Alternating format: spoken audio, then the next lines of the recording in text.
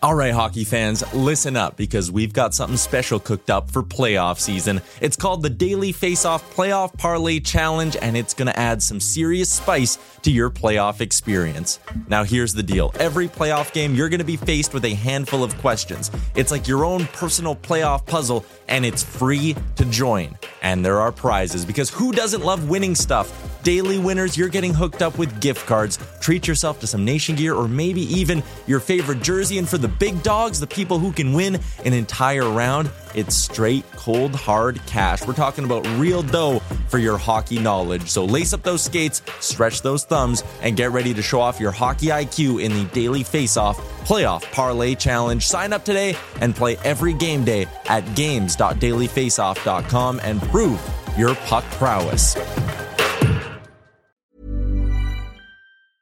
Hiring for your small business? If you're not looking for professionals on LinkedIn, you're looking in the wrong place. That's like looking for your car keys in a fish tank.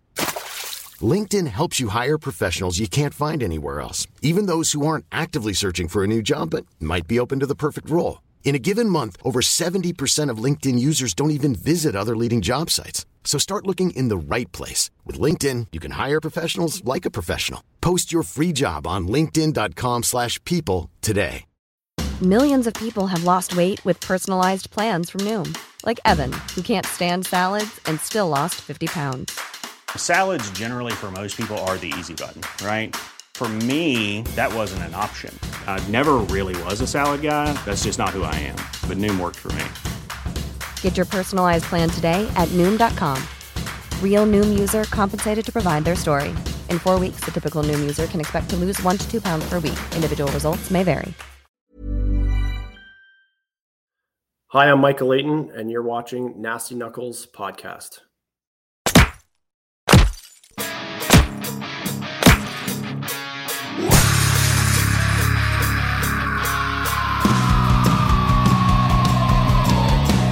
You're listening to Nasty Knuckles, the Hockey Outlaws Podcast, with your hosts, Derek Nasty Sotomayor and former Philadelphia Flyer enforcer Riley Cote, as they go behind the scenes with your favorite NHL players. Time to face off.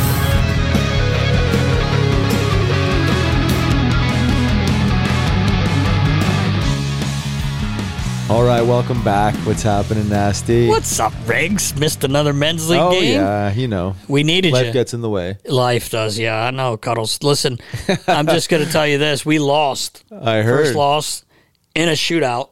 What happened? You would have snapped one home. Probably. With that Tovey stick. You think so? Yeah, you would have. What happened to your, happened to your I got execution? stoned. Yeah? Meech stoned me. Let me do It was, I watched, I'm not guess. You sitting. pump faked? I thought in my head I gave a really good Messier pump fake, and then I was trying the old garage door opener. Oh, yeah. But it was a terrible fake after I watch it, which it. I will not give video of it because I'm going slow. But I thought, I'm going to come in, I'm going to fake it, get it moving, and go through his 5-hole. I did get it through his 5-hole, but he got it with a stick. So, well, we need to see the footage. We're gonna have to dig this out of the archives. Baller. Because I didn't score. I did score in the game, though. I did score in the game. I had a goal. There you go. But I didn't score when it counted. It went like 8 shots. We only had 9 guys there. I went 8. You were the 8th shooter? Well, I know where I stand. But you would have. What? JD didn't score. Matty didn't. No one scored. We didn't have one guy score. Really? Joey stopped a lot. It's pretty impressive. No goals in 8 shots? Yeah, especially with our crew. Like, right. We had some. I never thought it'd get to me. I was hoping it wouldn't. Especially when that guy scored and I had to go. Elvis was not happy. No. I guess he pushed the table up in Dunlop's. He was sitting up there watching. He was mad. I'm like, sorry, buddy. I think I would have shot low blocker. I think your shot would have scored. You think so? I think I should have just shot. I probably would have missed the net or hit him right in the logo. But either way, we lost. Hey, it happens. It happens. Flyerland. Ooh, it's been a tough they lost 4 straight. Since last week, yeah. Yeah, since last week. And they were playing some good hockey there. We really talked about it last week. They really were. And TK is back, which is good to see him back. Coots is not coming back. Yeah, I know. It was kind of a surprise based on all the excitement around him coming back and playing a few games. But and we talked about this before. Maybe that is the play. I think this was the medical staff calling the shots on this one. Don't risk the injury. Yep. You got 4 months to just really get to really better. Feel optimal, and he may get a couple of games under your belt, but there's still that risk of getting hurt. You just can't justify losing him down the road. So I think probably safe play. What is there to really prove? Right. Skate, do all the stuff you can do. Some pros. And Baller said he looked like one of the best players on the ice at practice. I heard. Said he was buzzing around. Not surprised. No, I'm not either. But like I said, TK's back, which is good. Scored a couple goals right away. He's at 29 Gs. We've got to get him to 30. Yeah. I always said he could score 30, and he's been hurt for a while. He would have had well over 30, I think. And so Frosty's still hot. Frosty, boy. yeah. Mm-hmm. Morgan Frost playing really well. It's nice to see. Dropped a game last night to our buddy in St. Louis there. A few of our buddies, Braden Shen and Craig Berube, but Rocky Thompson was the bench boss last night. Torch has been up in the nosebleeds watching with Danny, I'm assuming. But Rocky said, I just said it's not about X's and O's. I said, and quite frankly, it looks like some guys in here don't even care. They're just not trying. And I thought that was a bold. I say a bold statement. Obviously a legitimate statement. Right. I'm hopeful that the guys heard it because Rocky's no bullshit.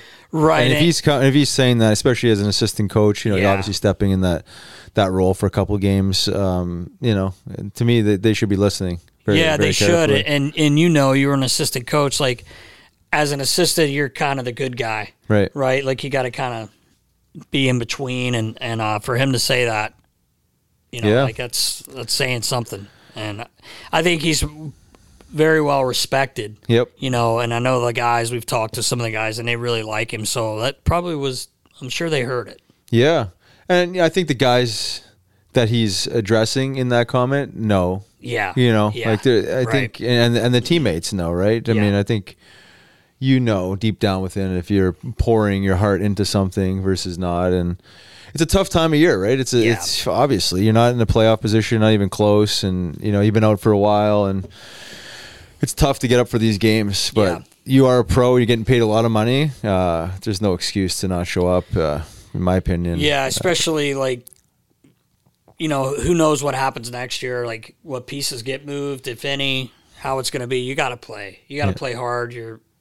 It is a tough time of the year, especially when you're not making the playoffs. Starting to get nice outside, probably just not really as focused as they should be. Some of them, obviously, whoever he was talking about, I don't want to speculate, but either way, it's I'm sure it was heard. Yeah, clear. Oh, I'm sure. And what do you think about Torts being up in the press box? What's that all about? I don't know. I don't know if he's addressed why he's doing that.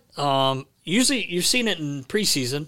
Of course, yeah. But never. I don't know if I shouldn't say it's never happened. Obviously, it's probably happened, but I'm not sure what. Maybe him and Danny are just trying to get on the same page of what they think of certain players. Ronnie Adder got called back up. I know Lehigh's trying to make that push to get in the playoffs. So I'm not really sure what's going on. I get it a little bit. You're discussing the game in real time with the GM, but there's a ton of different video angles. You could easily sit down in an office and break down the game and really focus, stop, start the game and break it down, which they probably have done several times as coaches do.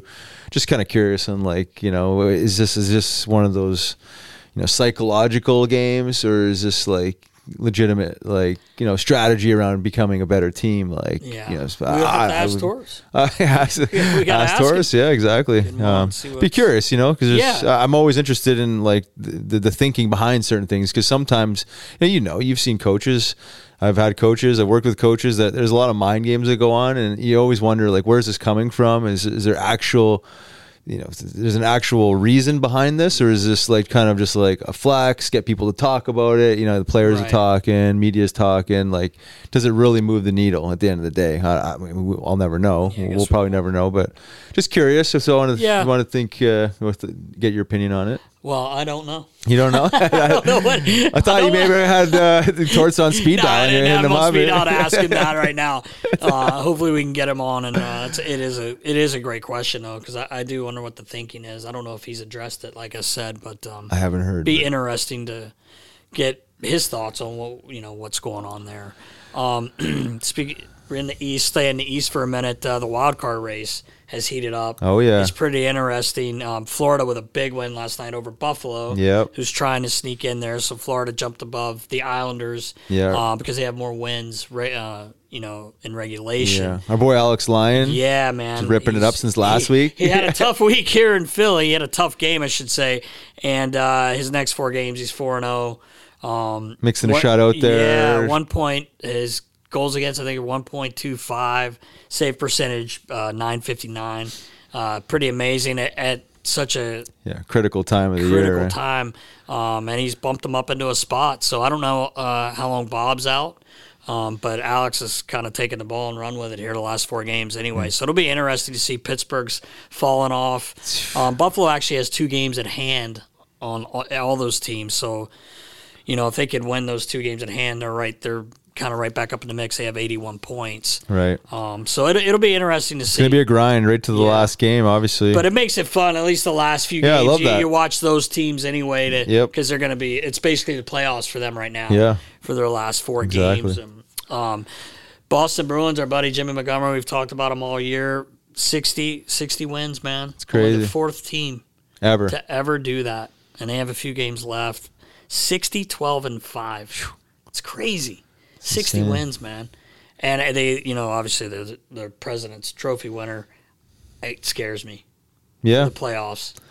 Well, there's just a lot of pressure, obviously, right? Yeah. It's like everyone's looking at you, and I get it. But they're good. They got pros. They know how to win. Some of these guys have won before. Yeah. Yeah. Just staying healthy, right? And just kind of riding this wave. I think is the biggest thing. Baller and Debo, we were talking about earlier. Which goalie do you go with? Because they got such a great 1-2 punch, and they seem to just split the games. So I wonder how Jimmy's going to handle that. You should call him, give him a call, and ask him what his plan is. See what show him your hand a little bit there, Jimmy. Hey, Monty, what's up? What are you thinking? Who's starting game 1? Once they figure out who they're playing, but it is amazing. 60 wins, man. Yeah, crazy. No jokes, not by accident. No, it's not. How about the West? Yeah, man. A little bit of a race out there. Your boys in Winnipeg. Yeah, man. Are they struggling right now? They're struggling between winter and springtime there. They can't figure it out. It's probably snowing right now, isn't it? And Calgary's fighting, and they lost a huge game to Chicago last night at home. Yeah, that's a tough one to drop. That was a huge one. You would think you're going to win that game. Well, you absolutely should, right? You have to, and at this point, I think Seattle's going to make. I think they've got a big enough cushion. Yeah, there. I agree. So it's going to come down to Winnipeg and Calgary. So it's at least it's fun to watch those teams that are fighting because they're like I said, they're like playoff games. Yep. So it'll be interesting. It's hard to believe we have our guest on today, Michael Leighton. That year, the biggest year is the 2009-10 season, and we were in that spot. Yeah, I know, fighting right? just to get in. Yeah, it's hard to believe. You never know what's going to happen, right? So you just got to get in. That's the truth. You just got to get in, right? Yeah. Anybody's game after that. Yeah, it's crazy. It was an interesting conversation. Yes. Yeah, so are we ready to rock, or you got anything else? I think we're ready to rock. I think so too. 112? 112. Yep. With our boy Michael Leighton, presented to you by our friends at Cureleaf. Welcome to Cureleaf, a medical marijuana dispensary. Whether you're a longtime patient or you're just getting acquainted with this incredible plant, Cureleaf of Pennsylvania is honored to guide you along your medical marijuana journey. Have questions? Google Cureleaf PA or stop by one of their 18 locations across the Commonwealth or visit cureleaf.com/locations. Let's go, Nast. Let's go. Welcome back. I'm Riley Cote. And I'm Derek Settlemeyer. And this week, Riggs, we have a good friend joining us. Played with the Flyers a couple times. He was in the organization. One of the nicest guys I've ever met. Very, very great professional as well. Mr. Michael Leighton. Leighton, what is up, brother? Not much, boys. Good to see you and good to talk to you. It's been a while. I know, it way has been too a while. long, man. We say this every week when we're catching up with guys. It's just it sucks we can't see everyone as much as we'd like, but it's great seeing your face, man. What's going on in your life, brother? Not too much, man. Just keeping busy. Working for the Windsor Spitfires in the OHL. So the goalie coach there. It's taken a lot of my time, and I have 3 young children who are all in hockey and soccer and other activities. So between that and coaching, and I started my own business training goalies. So trying to juggle all that. It's been busy, but a lot of fun, obviously. Man, I'll tell you what, that is a racket, that goalie training. My son, Elvis, is a goalie, Leighton. I don't know what he's thinking, but he's a goalie. And these like to go for these sessions in privates. Yeah. I'm not going to say what they cost because I love my guy, Bozak. But man, that's awesome. You're able to like give back and teach. Do you enjoy that? I do. Yeah. I've just been doing a lot of small group stuff. So I'm really focusing on the goalies, and usually I have max of 4 goalies on the ice at a time and try to get, 2 to 4 shooters. And it's fun. I enjoy doing it, and I enjoy working with the younger kids. And I also, even the shooters, I try to add things in for them to make it enjoyable and have them come out shoot for me. So I enjoy doing it. Yeah. That's awesome. Is how much has changed since you've exited the game? It hasn't been that long, but is philosophy around coaching very similar? Is there is there tweaks? What's going on with that? Well, I'm sure you felt the same way. It was obviously like a kind of a hole in your life a little bit from not being around the game and around the guys in the locker room, and just a totally different world. So I took some time off. 2 or 3 years. Obviously, COVID messed things up, but I got a lot of family time, which was amazing. The last 3 to 5 years of my career, I was away from my family a lot, so I really tried to focus on that, and it was amazing just being around them and being able to jump on the ice with them and coach them and do things with them has been great. So, and I still try to do as much as I can to help out and be around as much as I can right now. Yeah, but I do miss the game. I do miss the game. That's like I said to you, it's, but being back in the coaching now, you kind of get that feel. It's a little bit different, but you're still around the room. Now I'm in a coach's room, but you're still got a good group of guys there, and being around the trainers and medical staff, it's fun. I enjoy being around all that.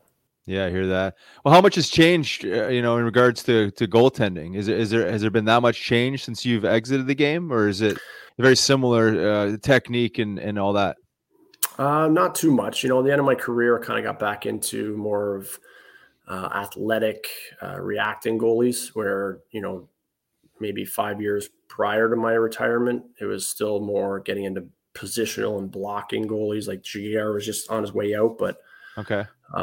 Right now it's still that hybrid, athletic, positional, but you got to be able to react. The puck moves so fast now, and the game's so quick that if you don't have fast feet or you're a slow goalie, it's tough to move around the net. Yeah, that's the truth. And there's got to be, with the high skill game that exists now, you talk about Michigans, reverse Michigans, all this stuff that wasn't a thing when you played, probably, you're talking about a whole other dimension of offense. No, it's, what, just being on the ice with these 16-year-olds, 19, 20-year-olds right now with the Spitfires, like to see the skill these kids have with the puck. It's crazy. These kids are probably have the same skill, if not more, than when I entered the NHL of a lot of the guys back in 2020, 01 or 02. These kids are unbelievable. The way they handle the puck and the things they can do with it now, and they're starting when they're 4 or 5 years old. That's why, now these kids that started when they were 7 are now 16, 18 years old. It's crazy. It's great. Yeah. It's fun to see though. It's fun to watch. Yeah, no doubt. Leighton, Elvis was his last year of Mike this year. He's 8 years old, and at that level, I may have told you this, Riles, he had on 3 occasions kids try to do a Michigan. They're 8 years old and almost get it. And I told him, if they ever do that to you, you slash them right in the back of the legs. I don't care if you get kicked out of the game. From behind the net? If they Michigan him, I'd say you have free reign to just come around the net with a mohawk. Yeah. Yeah, we actually, my son plays U10, so the kids are 9 years old, and one of the kids on his team pulled Michigan off this year. Grabbed the puck out of the corner on a stick, looked up, and just skated to the net and went around and tucked it in. It was pretty amazing. Yeah. Amazing. Your son's a goaltender? No, unfortunately not. No. All my kids didn't want to play goalie. No, he showed interest when he was a little bit younger. I went out and bought him all the gear. You know, it is nasty. Yeah. Right? Oh, yeah. Gear. Oh, yeah. It's Christmas time. He was in helmet, pads. I got him everything. And that lasted about 3 weeks, 2-3 weeks. I got him. I had him liking it for a bit, and then he just kind of veered off. He likes scoring goals. Yeah, right? Yeah. Nothing quite like the feeling of scoring goals, right? Yeah. Oh, yeah. I thought Elvis was going to go the other way this year because he was splitting the net at mite levels, but they let him play out when he didn't play goalie, and he loves that. Yeah. He loves playing out, but he's back full-time goalie this year. He got some new pads, so he thinks he's cool, you know. Yeah. You know what? It's really tough at a young age. You might enjoy playing goalie, but sometimes you don't get many shots, or you're sitting on the bench, like you said. So yeah, I get where that's at, and I still enjoy playing out. Like I'm out with these in the OHL in practice right now, and I'm trying to dangle these players. I just poke it off my stick in a second, but I still enjoy it. Right? It's just fun. Yeah. They all get a kick out of me just running around trying to fucking snipe guys and toe drags, and they just poke it away from me. It's fun. I enjoy it. That's awesome. I'm actually working in the North American Hockey League junior team here called the Philadelphia Rebels. And it's been a blast because I'd been away from almost 2.5 years from the Flyers, unfortunately. But it's so much fun, like you were saying, being around. The kids are great, and they're the same age range there. And it's been a lot of fun. And Elvis is like, I don't care about Fly. I want you to stay here with the Rebels. Like, these are his guys, you know. But it's a lot of fun, and I'm sure you are enjoying it. And you're working with Andy Delmore. Yes, yeah. He's the D coach. I'm the goalie coach. So we got a good group. Mark Savard's the head coach, and is Smith, he? So I didn't know that. Oh, that's cool. So we got a good group of guys, and like I said, it's just fun being in the room and hanging out and talking hockey and just being around that. It's fun. So, Leach, you get drafted back in '99. Hello? Oh, you got an old landline? You got a landline? Yeah. Oh yeah. Those exist? I didn't know that. I had a landline here. I've been paying for it. I don't know what the number is. I don't even have a phone. It's actually cheaper. It's cheaper for me to actually have it. If I get rid of it, my bill goes up 20. Oh, okay. Well, that makes sense. Yeah. Sorry. So anyway, 1999, you're drafted in the 6th round, 165 overall. You step right in as 20-year-old into the American League, and you end up playing 52 games, man. What was that like going from, junior right to the pro level? Now you're playing against men, and not only playing, but the majority of the schedule that year. Yeah, it was, I'd say a successful junior career, and, turning pro, you don't really know what to expect, right? I get a call saying, okay, you're going to go to Norfolk, Virginia. What? Yeah, exactly. So I grabbed my MapQuest and I jumped in my car and head out to Norfolk, Virginia. And so I really didn't know what to expect, but it was a great year for me. We had a good team and a good bunch of guys, and it was an easy transition from the OHL to junior. And the Hawks were pretty supportive and giving me opportunities and always communicating. So it turned out to be a great year. I got a lot of games in, made the All-Star team. So that's amazing. That's definitely the highlight of my career is right there, is just jumping into pro and kind of just smooth sailing into it. What would you say like the biggest adjustments were for that year? I mean, obviously you said, the guys that you're playing against are men, obviously shooting a little harder. I mean, like, what kind of adjustments are you dealing with then? Is it just simple things, or is it more just the men? I was lucky enough to always skate with good guys like Andy Delmore in the summer, right? So I always had good shooters, skated with the Hatcher brothers sometimes. So okay. The shots I don't think was that big of an adjustment for me. It was more traffic and tips in front of the net. Like these kids were a lot better at that, right? They've done it for a while. And whenever the puck went back to the point, you were always fighting traffic. And I think that was one thing I had to get good at and learn to deal with, early in my career. Yeah. Yeah, I mean, they're really good at that, right? I mean, that is definitely a strategy, and guys are probably a little bit bigger and, stronger, harder to move in front of the net. So you probably have to work a little bit more at that. Yeah. And you are known as the shutout king of the American Hockey League, which is fucking so impressive. 50 Super shutouts, impressive, bro. Yeah. Like that's amazing. I don't think that'll get broken. I mean, who knows, but that's pretty amazing stat. Yeah. That was, until the end of my career, I really didn't know anything about it. I knew I was, had pretty good stats, and someone came up to me and said, "Yeah, you're 5 away from Johnny Bauer, eh?" Yeah. Yeah, sure. That's okay. That's pretty cool. And then as I got closer, kind of more attention was drawn to it. And when I did beat it in Chicago, or I was in Rockford, Chicago did an amazing job celebrating it. And that's awesome. Good. It was just a great moment. My family got to come on the ice, and so it was pretty cool. And then after I beat it, I got a few more, and then I was with Chicago Wolves, and I was in Cleveland. I got my 50th shutout with my family there too. Oh, that's awesome. Cool. Yeah, that's really cool. Yeah. So we got to bring this up. Hockeyfights.com. Your fight with Cam Ward when you're in Norfolk and playing Lowell. What a shit show that was. Kind of walk us through that, because that was crazy, because you didn't go till near the end, right? Like you guys were kind of just moving around, but I'll let you explain what happened. Yeah, it was, the period ended, and, there was chirping going on, and I was almost already in the room, and someone's like, get back out there. And I went out there, and the coaches are swinging at each other. There's Tom Rowe throwing at each other. And then, I think Sean Thornton might have grabbed Tom Rowe, and it just turned into a big chaotic scene, right? So, it was a weird brawl, because it was a scrum, and then one of the referees, linesman, ends up breaking his leg. He got. Is that what happened? Yeah, snapped his femur or something. He was out the rest of the year. He's on the ice screaming, and then it would break up, and all of a sudden one other guy would sucker somebody, and then everyone rushed to that one, and Travis Mullen got headbutted, and then everyone rushed to him, and then he ended up fighting. So whatever, it just kept coming, kept going and going. And every time there was a scrum, I would just kind of go over and grab someone. And, I wasn't planning on fighting. And every time I did it, Cam Ward came over and he's like, "Hey, fuck off. Like, don't do anything." I'm like, "Man, I'm not doing it." And then next thing happens, I grab someone else, and then he's getting a little rougher. Like, he's pulling on my jersey, like, "Hey, get out of here. Dude, like, don't leave me alone. I'm not fighting. Just fucking leave me alone. Just making sure no one gets hurt." Right. And then it happened one more time. And finally I was like, "Okay, that's enough." I said, "Okay, why don't me and you fight?" And he's like, "No, I'm not fighting you." I said, "Well, we can do one of two things." And you can see it if you watch the video, you can see it. I'm talking to him. I said, "We could fight right now, or when the period starts, next period, I'm just going to come down and fight you." And then as soon as I said that, he just grabbed my screen right away and pulled my helmet off, and then we started fighting.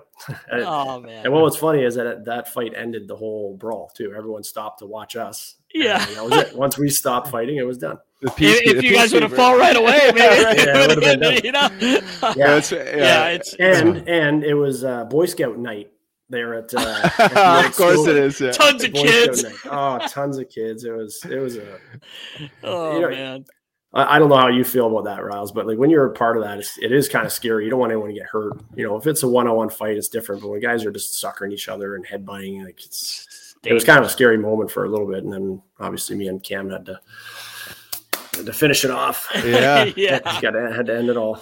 Yeah, that was one of those rare ones that, like, you see. Well, you see the linesman getting carted off. I didn't know he broke his femur. I could have sworn there was someone else laying on the ice. This is where guys get fingers stepped on, and crazy shit could happen. Anything. Yeah. I mean, you got coaches involved. Like, who knows what could happen. I don't think I've ever seen coaches on the ice chucking. Like, that was. I remember when that happened and watching the video. Like, oh my god.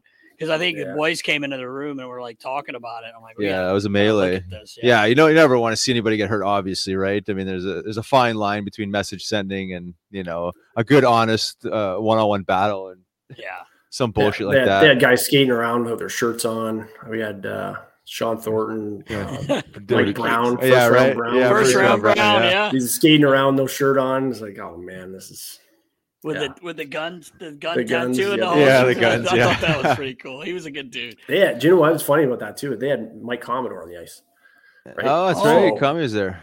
So when I came out of the room, I skated towards the bench where one of the scrums was, and I didn't even have my helmet off yet. And Mike Commodore grabs me, and he like pushed me up against the bench, and I'm 23 years old, or whatever. But he's a fucking man. Yeah, he's a big guy. So just the way he grabbed me and shoved me up against the bench, I was like, oh my God, I'm gonna get my ass kicked right now. And as soon as he grabbed me, Thordy came over and grabbed him and was like, hey, get out of here. Yeah. And he stopped right away, thank God. But yeah, I'll never forget that. When he grabbed me, I was like, oh, Jesus, this guy's stronger than most people. Yeah, right. Yeah, no kidding. Man. We also had Brant Myers over there too, right? Yeah, they had Myers over there too. Myers had his shirt off. I felt bad for him because he had about 5 guys going after him. Thordy, Brownie. I think Ty Jones was on the ice. We had a good lineup that could do some damage. So Norfolk was always tough. Yeah, always tough. Yeah. Yeah, the old Brophy days a couple years before me is when Brophy was there, and they were known for the slap shot shenanigans. Yeah, that's right. That's right. Yeah. One other thing I wanted to bring up about one of your moments in the American League was the overtime game. 5 overtimes, 98 saves, man. Like, were you just like ready to tap out, or what's your? I know the players like I couldn't even imagine. I know as an equipment guy, I'd be exhausted, but I can't even imagine like what's going on in your mind. Kind of walk us through that as a goalie, like what you're thinking. Well, I was a guy, you knew me, like I had to drink a lot of fluids, right? I was always getting my drinks ready. And so me just trying to stay hydrated, I think that was the hardest part for me. And trying to, get a protein bar and a banana and get some energy back. But mentally, again, you see me in the room, I'm always mentally prepared, in between periods, I got my head down and I'm visualizing. So after that many periods, it got pretty exhausting. I'm sure. But once you're playing, you get in the zone and you just play, right? When they scored, I honestly can't say I was too disappointed. It was like, oh man, all right, well, we're done. And then I slowly skated off the ice. I went and sat in my stall probably for another half hour and just didn't move. Yeah, I don't even want to take your gear. Mentally and physically exhausted. And I lost about 12 pounds after that game. Oh, wow. Wow. And that was with me drinking, like I said, how much I drank. That's insane. 3 or 4 Gatorades and Gatorade on my net. Like I pounded water all game. Like it was bad. Yeah. That's insane. That's incredible. Then I went to the KHL and had a 4 overtime war. You did? Oh, wow. Yeah. I won that one. I think it just got beat a couple of years back for the longest KHL game. So I had it in both. How did you like that experience over there? Yeah, it was, I've never been to Europe before or anywhere overseas. So it was an eye opener for me. Donetsk was a good city, and, Ruslan Fedotenko was the one that called me and got me to go over there. Oh, okay. So there was, some good guys over there, and my teammates were good, but it wasn't great living, and you're traveling around Russia and staying in, not so nice hotels. But then you go to St. Pete's and you're like, oh, wow, this is a nice city. This is cool. Yeah. And then you go to another city and they're like, hey, you stay in room, you don't move. Yeah, right. Okay? Like you can't even leave your hotel room. You do your meal downstairs, go right back to your room. So, it was just, the hockey was different. It was like beer league hockey with really good players. That's kind of what I always refer to it. But obviously being away from my family was the toughest thing. They were back home, and just missing them for the whole year. I got to come back sometimes for 3 or 4 days, but tough being away from them. Yeah, I can imagine. Yeah. Yeah. Just bouncing back to your early days in the American League and then your transition to the NHL. The following year, after your first year, you landed up playing, I think, 8 games with the Blackhawks. And then the next year, pretty much, you're full-time or you're backup, right? I mean, 35 games.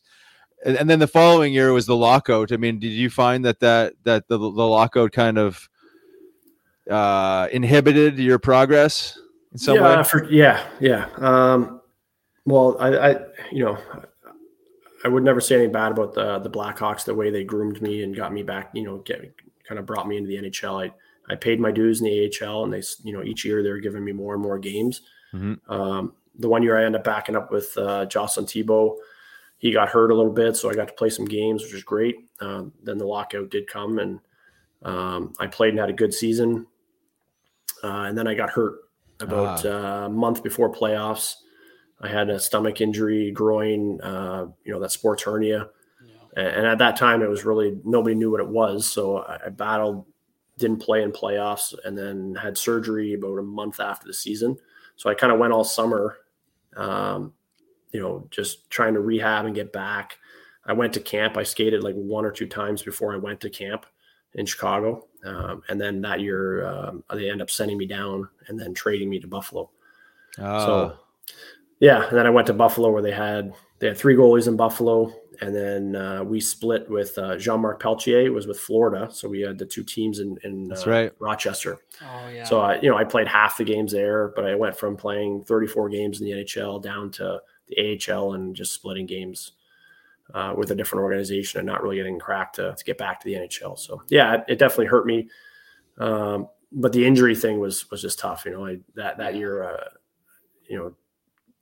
Rouse, like nowadays you get surgery and you're on the bike the next day and you're within 3 or 4 weeks, you're ready to go. Right. Back then when I had that surgery, it was like, you don't do anything for 4 weeks. Like That's it was right. 2 weeks of nothing, 2 weeks of starting to just walk and then light stretch. So I was 6 weeks after surgery, just still not even in anywhere near being good shape.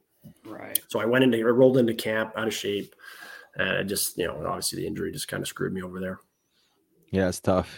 Yeah, nothing fun about injuries. It seems like the same old story, right? It's earning your spot back. It's getting back to where you were. Not an easy thing to do, especially when you talk about your core, right? I mean, it's like an interesting place to get injured. Especially, hockey players. That's bad for me. It's not fun.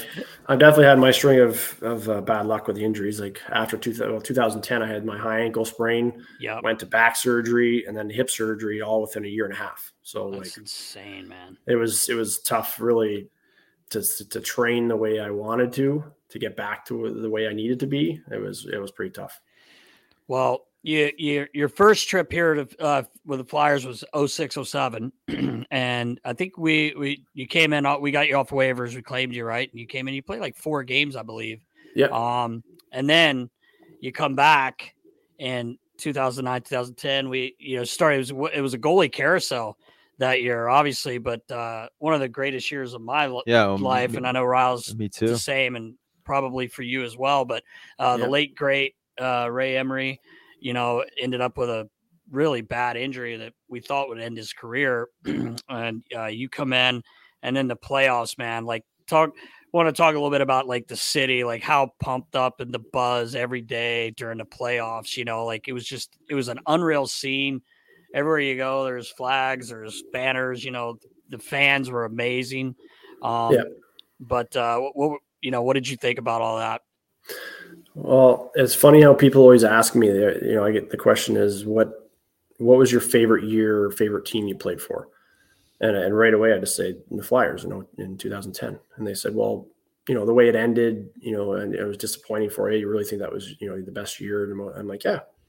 There's no way to look at that, and people don't understand unless you were in Philly or around, like guys like us or even people that were in the city, to see the buzz, like you said, around the city, the flags, the radio, they were making songs, like it was just unheard of. Like I've never seen anything like that. I've never been a part of anything like that.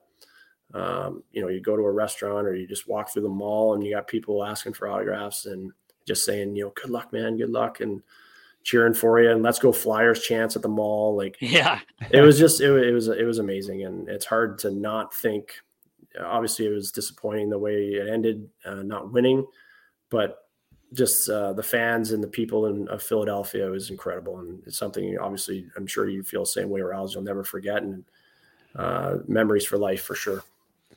Yeah, it was an incredible season. For me personally, I only addressed 17 games that year. So, kind of like the way you're saying, like, how could that season be, one of the most memorable seasons of your life? Well, obviously, I mean, you go to the finals and just how we got there and the energy, like the energy and the momentum that we generated as a team. But certainly an amazing vibe and something that you'll never forget because of the experience itself was just so surreal. I mean, you got a whole city behind you that's, obviously supporting in every possible way, but obviously it's tough way to go down, but nonetheless, it was an amazing ride, and it's grateful for the experience, obviously.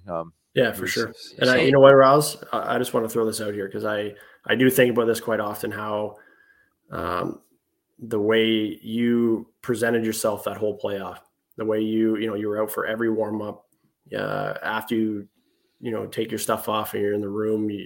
I know the Jim McCrossin 45-minute bike with the workout, and and I was with you for some of that, with my injuries and stuff. But people don't realize what you went through that year. But your attitude and everything was amazing, and it was just awesome to see that you were always around, and you were a huge part of that team. And I know the guys love having you around, so I just wanted to thank you for that for sure. Yeah, thanks, Leighton. It's not easy. It's not easy to do. No, some guys that go for a warm up and it's like, oh, I'm not playing. Like, your attitude was awesome. You were always patrolling the red line and just having fun in warm ups. And even you, Nasty, like, people don't realize how big of a part the trainers play in something like that, to keep the guys always lighthearted and having fun. And the way you guys did that in that room and always kept everyone upbeat, it was amazing all year. Yeah, it was awesome. Yeah, it was thanks for saying that. It was so much fun. And speaking of, like, you jump right in. You've coming off an injury. Mm-hmm. You jump into the Boston series. I mean, that might have been one of the coolest things ever, coming back in that series from 3 down. Like, I'll just never. I talk about it all the time. I don't care. Like, people get sick of hearing it. It was fucking amazing, man. And you come in, shut the door. We come back and win that series, and then Montreal, 3 shutouts. Like, we get them 4-1. I mean, talk about that. Like, you were in a zone, eh? Like, the team was playing well, obviously, but 3 shutouts. I don't even know if is that a record. That might be. Yeah, in the conference finals, I think there's 1 or 2 other goalies that have ever done that in the conference finals. That's amazing. So, yeah, it was obviously jumping. Like, that was my first game on the bench to jump in. Down 3-1 in the series. I think we were winning that game 1-0. I think when I went in, and we ended up getting a shared shutout, me and Bush, that game. Yeah. But there was a lot of nerves that first 5 minutes, and the team did an amazing job just keeping the puck away from me, right? Just to get my feet under me. And but as that series went on, and then in Montreal, you just get in that rhythm and you're just focused, and the team's playing good. And really, you just have to make the saves that you're supposed to make. Obviously the big saves, they come once in a while, but you just have to give timely saves, and the team was really rallying in front of me, and it was a great experience, and we kind of just clicked as a unit, the whole team together. Yeah, for sure. How about that ability when Richie scored that goal in game 5? Me too. I think that was definitely the loudest I ever heard that place. That's one of my. I always tell Richie that's my favorite goal I've ever seen, just because of the whole shift. That's what it's called. The shift. It's just called the shift. Mike Richards, the shift. But tries to decapitate someone. Go down on the 2 on Kobe misses tries to score, and just the whole thing. But that was one of my favorite moments out of that whole thing. And speaking about Boston as well, like, you forget kind of in game 7 we go down 3-rep. Yeah. And you're kind of like, man, it was a great effort. You don't ever say we're not, but Lavi called the timeout, like, just get one. JVR, shoots it off someone's stick and it trickles in, and all of a sudden we just started going. Momentum changed pretty quick on that game.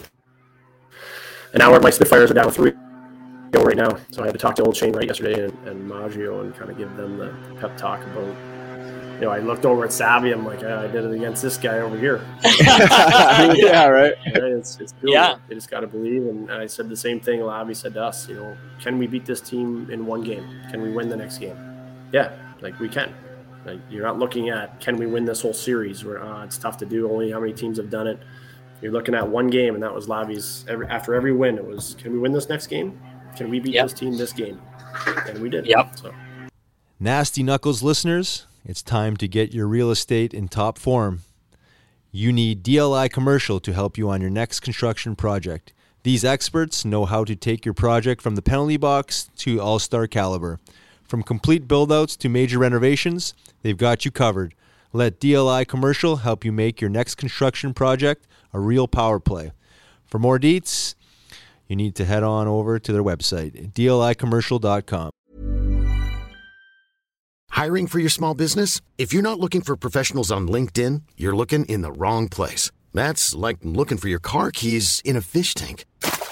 LinkedIn helps you hire professionals you can't find anywhere else, even those who aren't actively searching for a new job but might be open to the perfect role. In a given month, over 70% of LinkedIn users don't even visit other leading job sites. So start looking in the right place. With LinkedIn, you can hire professionals like a professional. Post your free job on linkedin.com/people today. Millions of people have lost weight with personalized plans from Noom. Like Evan, who can't stand salads and still lost 50 pounds. Salads generally for most people are the easy button, right? For me, that wasn't an option. I never really was a salad guy. That's just not who I am. But Noom worked for me. Get your personalized plan today at Noom.com. Real Noom user compensated to provide their story. In 4 weeks, the typical Noom user can expect to lose 1 to 2 pounds per week. Individual results may vary. Burrow's furniture is built for the way you live.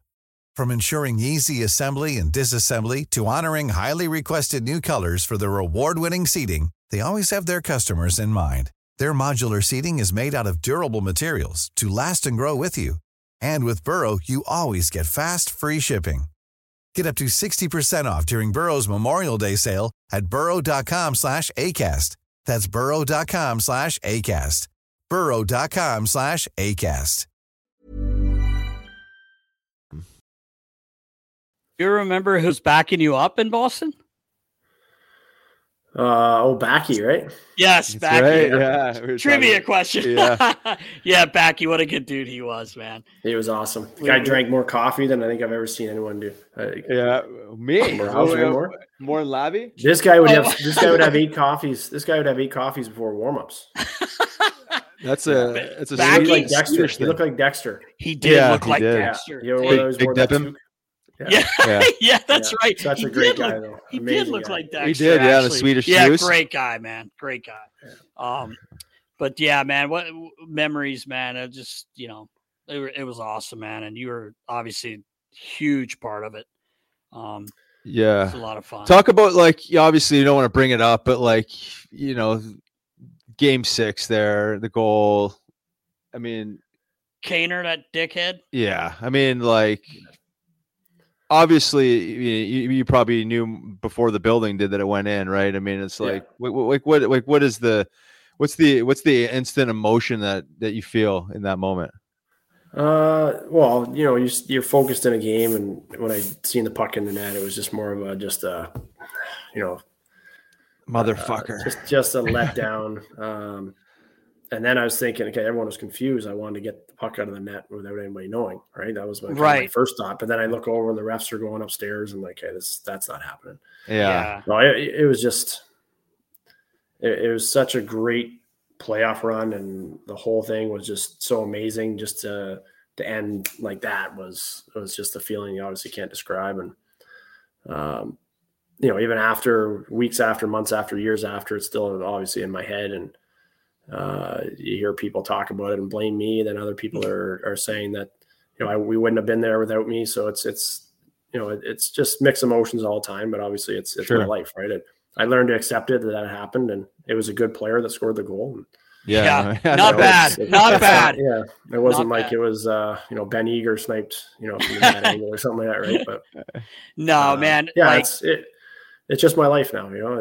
I've accepted it, and it was disappointing, but again, you look back at the whole run, it was amazing. And, would I give it up? No, I wouldn't give that up. No way. We're not there if it's not for you. And it's never on one person anyway, but we were never there if it wasn't for you. And I think majority of people know that. Yeah, know people that understand the game and were following understand. They can't pin one goal on you and the loss on you. I mean, it's just it's the nature of the beast, man. When you're in these positions, especially as a goalie, right? I mean, it's like you're in pro sports. Yeah, right. Yeah, exactly. And it's easy to just highlight the one. But obviously, there's way more to it than that. And I mean, you got to give the guys some credit. You got to give them as a team some credit. I mean, it's no joke. Yeah, they were a good team. It's tough. It's tough to win any sport. Hockey's tough to win, and that's just the nature of the beast, right? You said you have to have thick skin, and you have to, put a period on it and just move on, right? I mean, it is what it is, and it's just part of the sport, part of the way things work. Sometimes it's not that easy. It's not that easy to win. Well, I'll tell you a story. After all that happened, obviously I just sat at home the next couple of days and a little depressed, and I get a call. I became friends with William Myers, right? So he calls me, and Doc Myers says, "Hey, let's go to a ball game tonight." And I was like, "Nah, I don't want to go out." And he's like, "No, come on, it'll be good for you." And so he fought with me for a bit, and I ended up going with them. And about the third inning, they end up putting me on the scoreboard and just congratulating me on the season, and I got a standing O at the baseball. Wow, game. amazing! I didn't know that. That's awesome. That's awesome. That's super cool. Yeah. So then after I did that, I ended up doing an interview. 2 minutes later, I had to run up to an interview. Then I came back to my seat, and then there was a lineup of about 100, 200 people down the stairs wanting an autograph. And this big security guard walks over and stands beside me, looks at me, and goes, "Are we going to do this all game? Really?" And I'm like, "Well, I kind of want to watch the game." And he goes, "You either sit here and it's going to be a disaster for everyone, or you just kind of leave or whatever." Right. So we ended up, we had to leave in like the fifth inning because there was too many people lined up for autographs and stuff. But that, just that feeling was pretty amazing. And, thanks to Doc for at least getting me out and getting my spirits up a bit. Yeah, right. That's awesome. Yeah. And the real fans know. They right? know. I mean, like the ones that actually understand the game, understand the dynamic of sport and specifically hockey, like they know what's up. And I mean, you were loved. I mean, the run is insane. I mean, you stepped in an amazing time and in an interesting time and stepped up and carried that momentum, helped carry that momentum. It was insane. Like the feeling, like you said, I wasn't playing, but I was around, and that feeling was for real. Like that was no joke. Yeah. Yeah. It was just amazing how I think it hurt even more that it just felt the whole time that this was a special year. Yeah. The way we got into playoffs, the way we come back from. So like the whole storyline was just amazing. And it just felt like, hey, this is going to happen. Yeah. I mean, it should happen. And when it didn't, it was just even more disappointing. But like, again, it was amazing. Our coaching staff, to trainers, to players, to everyone. It was incredible. Yeah. Are you still on the dry island? I didn't put my name up on the board for that. Neither did I. Yeah. No. I don't know who it was. Somebody came out to me and they asked me if I was going to put my name up, and I said no. I was thinking about it, and they just said, "Well, I don't want to lie."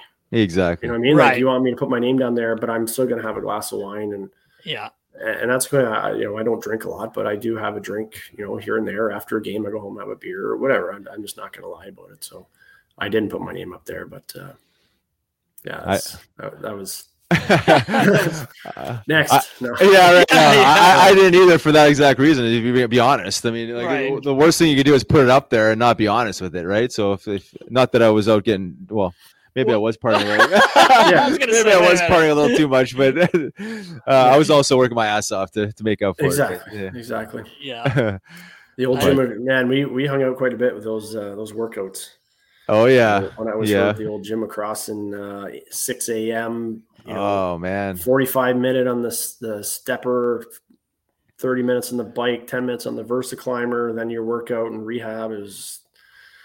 I come in and Nasty sitting in the locker room bouncing the music. Harry's got his music blaring, sharpening skate. I'm like, Jesus, guys. Oh yeah. What a life. I know, What a right? life. It was fun, man. Never took it for granted. Huggy's giving high fives to everyone we walk in. Oh yeah.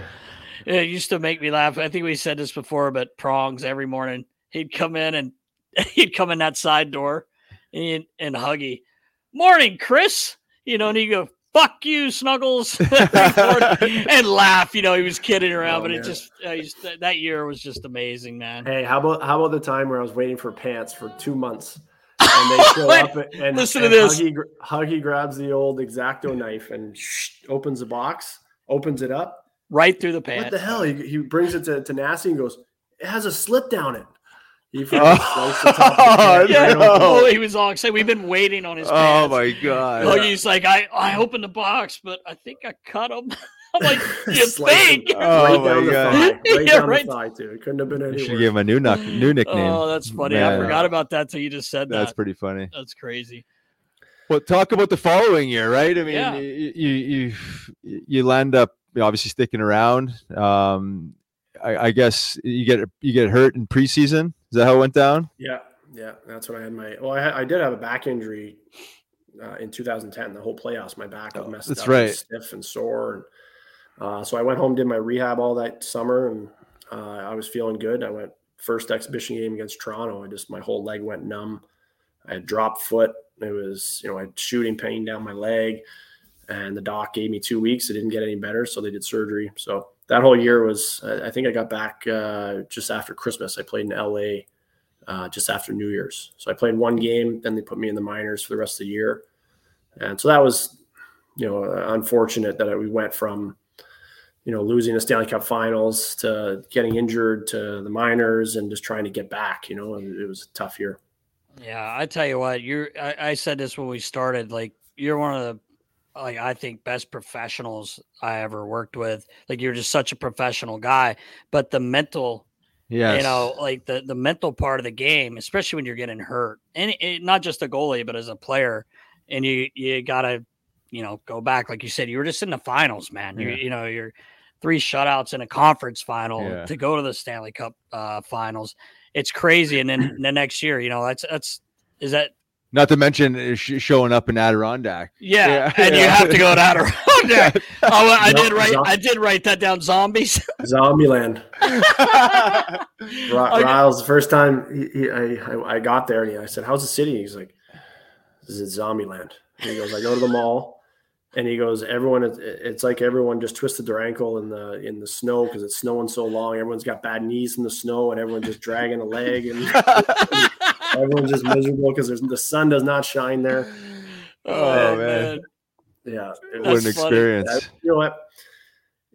That's what I kind of took pride in my whole career, is that I did go up and down, and that's fine. But every time I got sent down, I had this attitude, like, if I just sit here and don't care and don't work, I'm not going to get back to the NHL. That's right. And I tell all these kids, these younger kids, this now, and say, if you do get sent down, it's okay. Okay, your attitude just has to be like, what do I have to do to get back to where I need to be or where I want to be? Right. And I always wanted to be in the NHL, so I went down. I still worked my butt off. I didn't take anything for granted. I never whined. I never pouted. I did what I had to do, and somehow I always seemed to slip back in the NHL for a little while and get a chance again and stick for a bit, and then get sent down or injury or back down, whatever. I was up and down, and that's okay. Yeah, I mean, that is okay. And what you said is exactly it. I mean, you had that attitude, and Nasty's talking about the pro in you. I mean, you came down, and you would never known that you were just in the NHL finals, and the year before, and pro, guys look up to you. You're just, you carry yourself the right way, and obviously the reason why you landed up back up again with the Flyers in the playoffs that year, right? Yeah. So, I mean, props to you, because this is like, a lesson for all the, the young listeners out there. Is just like, man, attitude is everything. I mean, that's the greatest gift. Like, you as one of my coaches, Roz, if I went down there and I was miserable and whining, would you want to push for me to get back to the NHL? Yeah, of course not. No. So it's all about the drive and the want. And then later in my career, when I was in the minors, I knew I was a third goalie and I was going to be there. So I kind of try to mentor these younger kids coming in, and I was signing deals just to be a mentor for some young kids. And, I'd bring them over for dinner and hang out with them and try to, just support them and talk to them a lot. And a lot of those guys are in the NHL now. Yeah, exactly. You're almost accepting, you're obviously accepting where you are in your career, and then you're almost accepting this, like, it's almost like a player development role in a sense, right? It's like you're now becoming a coach in a sense and you've accepted this, obviously, so you have a good attitude around it, where you're mentoring, right? Guys need that. That's actually player development is something I wouldn't mind getting into, working with an NHL team, and if they have a couple draft picks, go see them, go talk to them, hang out with them, and train them in the summer, that kind of stuff. So it's something I maybe down the line I'll get into. I bet you will. Yeah, I have a feeling you will. Yeah, I really do. I don't think, they probably know there. I was going to say, these kids are lucky to have a guy like you there with the Spitfires. Very lucky. Yeah, 100%. Well, yeah, I mean, guys need, guys like yourself that to lead the way. And I think it's a natural progression. You're in the coaching right now.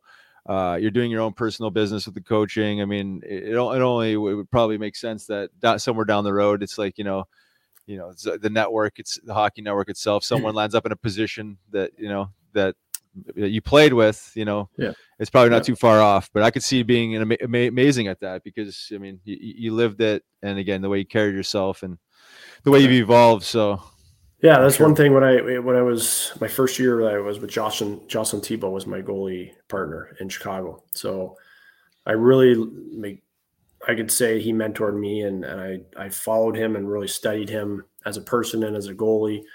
And there was a time that season where I looked at him and said, this is what, when I'm 35, 37 years old, that's what I want to be like. He was an absolute pro. He worked hard. He was kind. He was good to the media. Like he was just a good guy. And I'm like, hey, that's what I want to do. And when I'm 35, 37, I want to have that same attitude and work hard. And people say that, yeah, I did that. So pretty happy with that. Leighton, you're only 41, right? 41, yeah. You're only 41. You can still be playing. Shit, Andy's still playing, eh? I know, jeez. Greg Anderson, he's still kicking. My body. As soon as I stop playing, guys, it sees right up. The pads off, yeah, my hips. I can still play, but it would take me a good 2 months to get back into shape, probably. Your hips don't lie. I'm sure. Yeah. And every time you play, it leaves a stain too. Like I know when I play pickup here, I'm hurting for like 2 or 3 days because it's it's just so hard on the hips. Oh, so now we're finding out why you're not coming to our men's league games. He's still sore now. Oh man. Yeah, I did a spits practice last year, and I put my pads on for the first time in like 8 or 9 months, and I did a full hour. And my legs the next day were just done. Oh, like sore. When you haven't done a workout in a year, and you decide to, hey, I'm going to do 8 reps or 8 sets of squats today. That's what they felt like. I was gonna say, they were done. Going down in that butterfly and kicking and pushing like you must. Could you walk the next day? It was tough. Yeah. Still showed the boys up a little bit though. Yeah, there you go. Sure still had it. Yeah, still got it. Still got it. That's awesome. What do you see with the younger generation attitudes towards the game, but just towards we'll say life, but do you see a little bit of entitlement? Do you see a difference between like the culture of guys when you played maybe to the tail end versus the guys now? For sure, it's definitely changed the way kids are being coached now. Yeah, I had Daryl Sutter in Chicago was a tough coach and a very strict motivator, and now we're just we're told not to put kids down and keep them positive. And so it's definitely just taking a turn on how to treat people. And I understand that to a certain extent, but there's times where guys need to see negative stuff and, for teaching, Right. So, I get both sides of it. But definitely these kids are coming in, haven't been yelled at before or haven't been punished or told not to do things and just kind of let loose and to do their own thing. So it's definitely different for sure. Yeah. I mean, there's obviously a fine line between teaching clips, even though they land up being negative and or demeaning a player, right? Like, I mean, the old school way was like making you feel like a bag of shit, but there was no teaching in it. Right. Yeah. But like showing a guy a turnover or mistake isn't, I mean, at least in my opinion, isn't demeaning. That's just that's his coaching. That's his teaching. Yeah. But I think there's a fine line, right? I mean, you can't have them too soft. But I also agree with long gone are the days where you're gonna fear the player into playing better, right? Right. I'm not sure if that even ever worked, but some guys maybe said it did. But we're way past that. Yeah, yeah, it's definitely different. Even for me, I learned last year. I came in and we had a younger guy, and I said, "Are you a rookie?" And he looked at me and goes, "There's no rookies." And I said, what do you mean there's no rookies? And he said, "Well, you weren't there for the meeting, but there's a league rule that there's no rookies in the OHL. You're not allowed to call someone a rookie or make them do certain things, and everyone's equal. And so that's just the way things are now." And I didn't know that. I was like, okay. Yeah, that's crazy. So rookies never grabbed the bags and loaded the bus or anything like that? Everyone's expected to do stuff and help out and do their part. And yeah, there's no centering people out. No, you got to clean the bus because it's you're a rookie. And so, like I said, it's a different way, and kids are doing things different now. And we have with the Rebels, they have different groups. So there's a bus group cleanup. There's guys that are supposed to everyone brings their bag out, but there's guys that got to make sure everything comes off. once guys grab their bag, and they kind of divide it up like that. But it's no like you're a rookie, you got to do this. But they do call the rookies rookies. Yeah, I mean, the first year guy is a rookie, right? I think they're just trying to get rid of all the hazing stuff and of course, get rid of that experience for young kids that might be scared to come in. And I totally understand that. But I understand that too. It's just different from what we. Yeah, a little different. Down the bus when I was in junior B, like stuff like that. That's just. It was for fun. It was never like I never had anything bad or seen anything bad, but it was just fun stuff. Yeah, right. Yeah. Exactly. Anything you want to plug before we let you go? Any nonprofits, any foundations you're involved in? Anything cool going on? No, all good. I'm going to be sending Elvie up your way for one of your camps. Sounds good. Or maybe I'll come up there for a camp one time. Yeah. You got to make your way this way. Yeah. For sure. Get in the game, get you out there. Yeah. Strap the blades on for Natty Ice. Yeah, sometimes Joey, no, he didn't miss last week, but he misses sometimes. We'll take you any day of the week, brother. Yeah. Awesome. Well, great seeing you late, sir. Appreciate you hopping on, and good luck with the rest of the season. You guys in playoffs yet, or where are you guys at? Yeah, we're down 3-0 right now in the playoffs. Oh, shit. Oh, yeah, okay. that's the first round.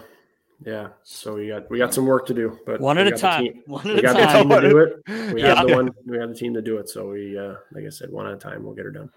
That's awesome, man. We miss seeing you, brother. Yeah, great catching up with you, man. Stay in better touch. Yeah. All right, boys. Take care. All right. See you later. Appreciate it. Thanks, brother. Take care, boys. Big thank you to our friend Michael Leighton for hopping on. What a amazing human, pro. He is. Good man. Nice to see him again. See him doing well. Yeah, it's cool that he's back in the game and working with another buddy of ours, Andy Delmore. But I know what he means, getting back in the room and stuff. It's a lot of fun, and I'm sure he's doing a great job. Like he's like we said to him, like he was an unbelievable pro. Yeah, he got it his whole career, and that's why he was successful. Yeah, and there's no surprise that he's in that position, and right, and trying to work his way up, as he mentioned. Maybe a potential player development role down the road, but coaching, being around guys. I mean, he's got the personality, he's got the resume, and the professionalism as we're talking about. So yeah, for sure. Appreciate you, Lates, hopping on. Yeah, man. I think that's time. It's that time, Nast. Clear questions. Brought to you by Clear Rum. Check them out at clearrum.com. Unbelievable. We're still waiting on some more. Yeah, we got another shipment coming in because Nasty's getting a little excited. I am getting excited to get some keep more. sipping. They're good. They're delicious. Now nice and hydrating. Springtime. Exactly. Perfect weather right now for them. On ice. Oh, a little fruitsy. Look out. Throw a little fruit in there. Oh, in a glass. Frosty mug. Ice. Clear. Look out. Love it. All right, baller. What we got? This is from our buddy Bortzy, Adam Bortz. Oh, Bortzy. Is it Bortzy? He wants to know about the power play, which has been league last for the last 2 years. What fixes it? Personnel, new formation? What are league leaders doing that the Flyers are not but should be? This is a disaster, boys.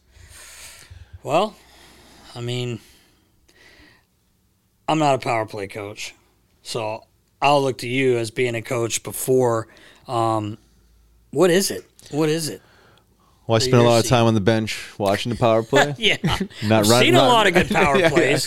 Yeah. You look at the best teams in the league, they have, the elite shooters, right? The elite playmakers that are cranking up their percentages, obviously, right? I mean, again, I'm not downplaying anybody on the Flyers, but it's 2 years in a row, I believe, right? Yeah. Like dead last. They had G last year, but they didn't replace G. And he was the play goes through G. Yeah. Still ended up being last, but I mean the best power plays have generally a shooting power play. I mean, not saying you just have to shoot everything, but you have some set shooters that they're moving around the horn and they're just trying to unload the top of the top of the circles in that flank position. Traffic, guys that are at. I mean, look at like when Simmer is here, the guys the best in the game, and some of these guys that are around the net finding trash screens. Yeah, I'm not sure they're doing that. Right. But it's not that easy to score goals in the NHL. But you can't be dead last and expect to to be in a playoff position. They're usually I say one of the same to some degree, right? And I think it's just a lack of offensive production overall, right? Yeah, back end and front end. That the power play for years kept us in playoff hunts, and with the Flyers, when going back, like you said, to Simmer and Jake and G and other guys, that we had a decent power play. Honestly, since Joey Mullen was released, our power play, I think we're in the top 10 every year with him.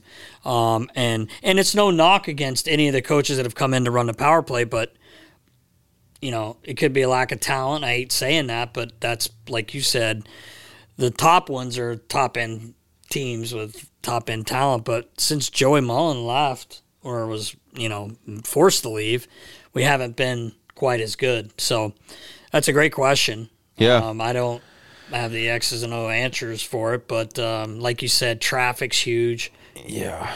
Getting a shot through from the point. Everybody's always screaming, shoot. Well, sometimes you don't have that lane, and you're going to throw it off a guy's shin pad, and they're going down. Exactly. You don't want to be shooting in shin pads. But you gotta create. We saw a goal the other night. It was actually against the Flyers. That bumper play. Yeah. That's you don't see that a lot.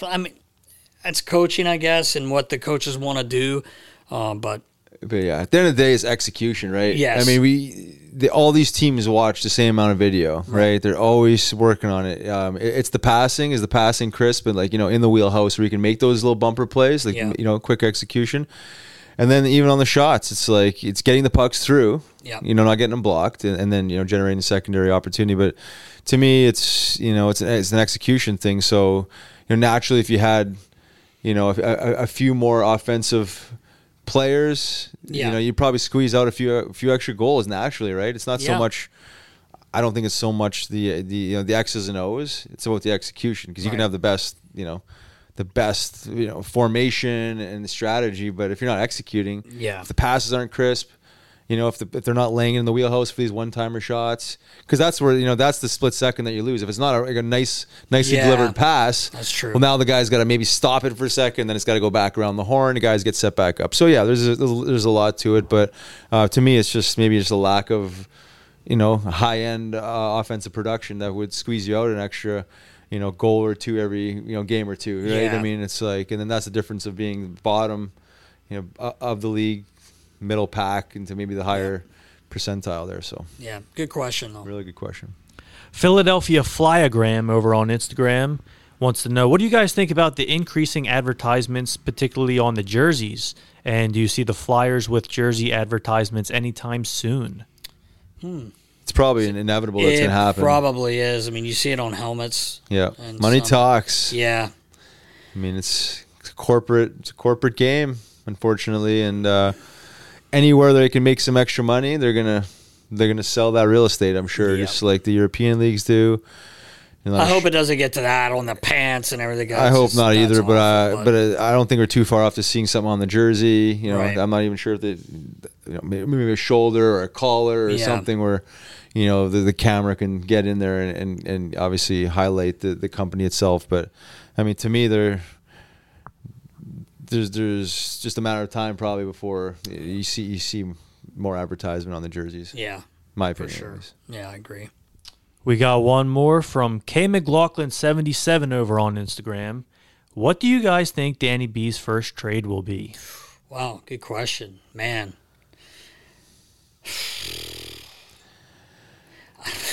Yeah, there's a number of guys you hear and talked about. Yeah, you hear a lot of names thrown out there, but you have to have a trade partner too, right? And I think that's generally the challenge always. It's not the guy you want to trade, but you have someone that's going to actually work out a trade. But I think a guy like Hazy is probably the top of the list. Is probably a guy that's probably on the trade blocks. I would think he is, but you got to get creative with his salary. Well, I think this is the challenge always, right? Yeah. It's So it's hard to say who it's going to be, because I think there's a lot of inner workings that need to happen and play out for you actually move the guys you want to. You're not going to just trade guys just for trading. It could be someone you don't expect too, because someone could just come in with some crazy amazing offer deal to Danny, which I don't think people are going to be coming at him right away with that. Why would you, right? You know the Flyers need to do some retooling or whatever you want to call it, trades, and he's going to get rid of some contracts, but I don't think Provy's a hard guy to move. I don't think so. And I don't either. want him to go anywhere, but I just think teams, he's 26 years old. Yeah, he's still kind of in his prime. He's got value. He's got value. Yeah. He'd probably be the easiest. Yeah. So if he wants to move Provy, I think he's going to be an easy guy to move to me, but I don't know. It's an interesting question, but I think it's hard to say who it's going to be first, because with Hazy, we heard some talk about Columbus, but you're going to have to keep some salary. Yeah, like so many things creative, go like you said. into it. Sandy, I don't think I've heard his name, but with that contract and the years, like it starts next year, right? Like that's a hard contract to move. Yeah. He hasn't had the greatest year, the best year, obviously, of his career. Right. What about a guy like Lidstrom? Chris Mayer, Lindsay. Lindsay, Risto. I mean, he's playing better. He is playing better. He seems to be, kind of where he should be for what they're paying him. Right. I mean, maybe rising his stocks a little bit. Yeah. Do you think a guy like that could be moved? What do you think? I mean, if a team like Baller was saying earlier, he's right-handed shot. When he wants to play physical, he does. But yeah, that's the guy too. Like maybe someone has interest in him. Yeah. It will be interesting to see once this starts. Once the season's over and things start to happen, what Danny's first moves are. Yeah. His first moves might not be what he wants to be the first move. It's going to be based on obviously the deal itself making sense for him to actually pull the trigger on it. So I'm sure they're having daily conversations, right? Daily conversations. But then at the end of the day, you have to wait for the season to be over to actually, actually take action on some of these conversations you're having, actually engage other GMs on potential deals. Because right now it's just like, okay, well, we have a list of guys we want to move. Right. But it doesn't always work that way either, so as we know. And there's always, you never know where you're going to end up in the draft. Well, probably not going to get number one, but if you do, like you said a few weeks ago, that changes everything. Did you trade that pick? I think I might hold on to it.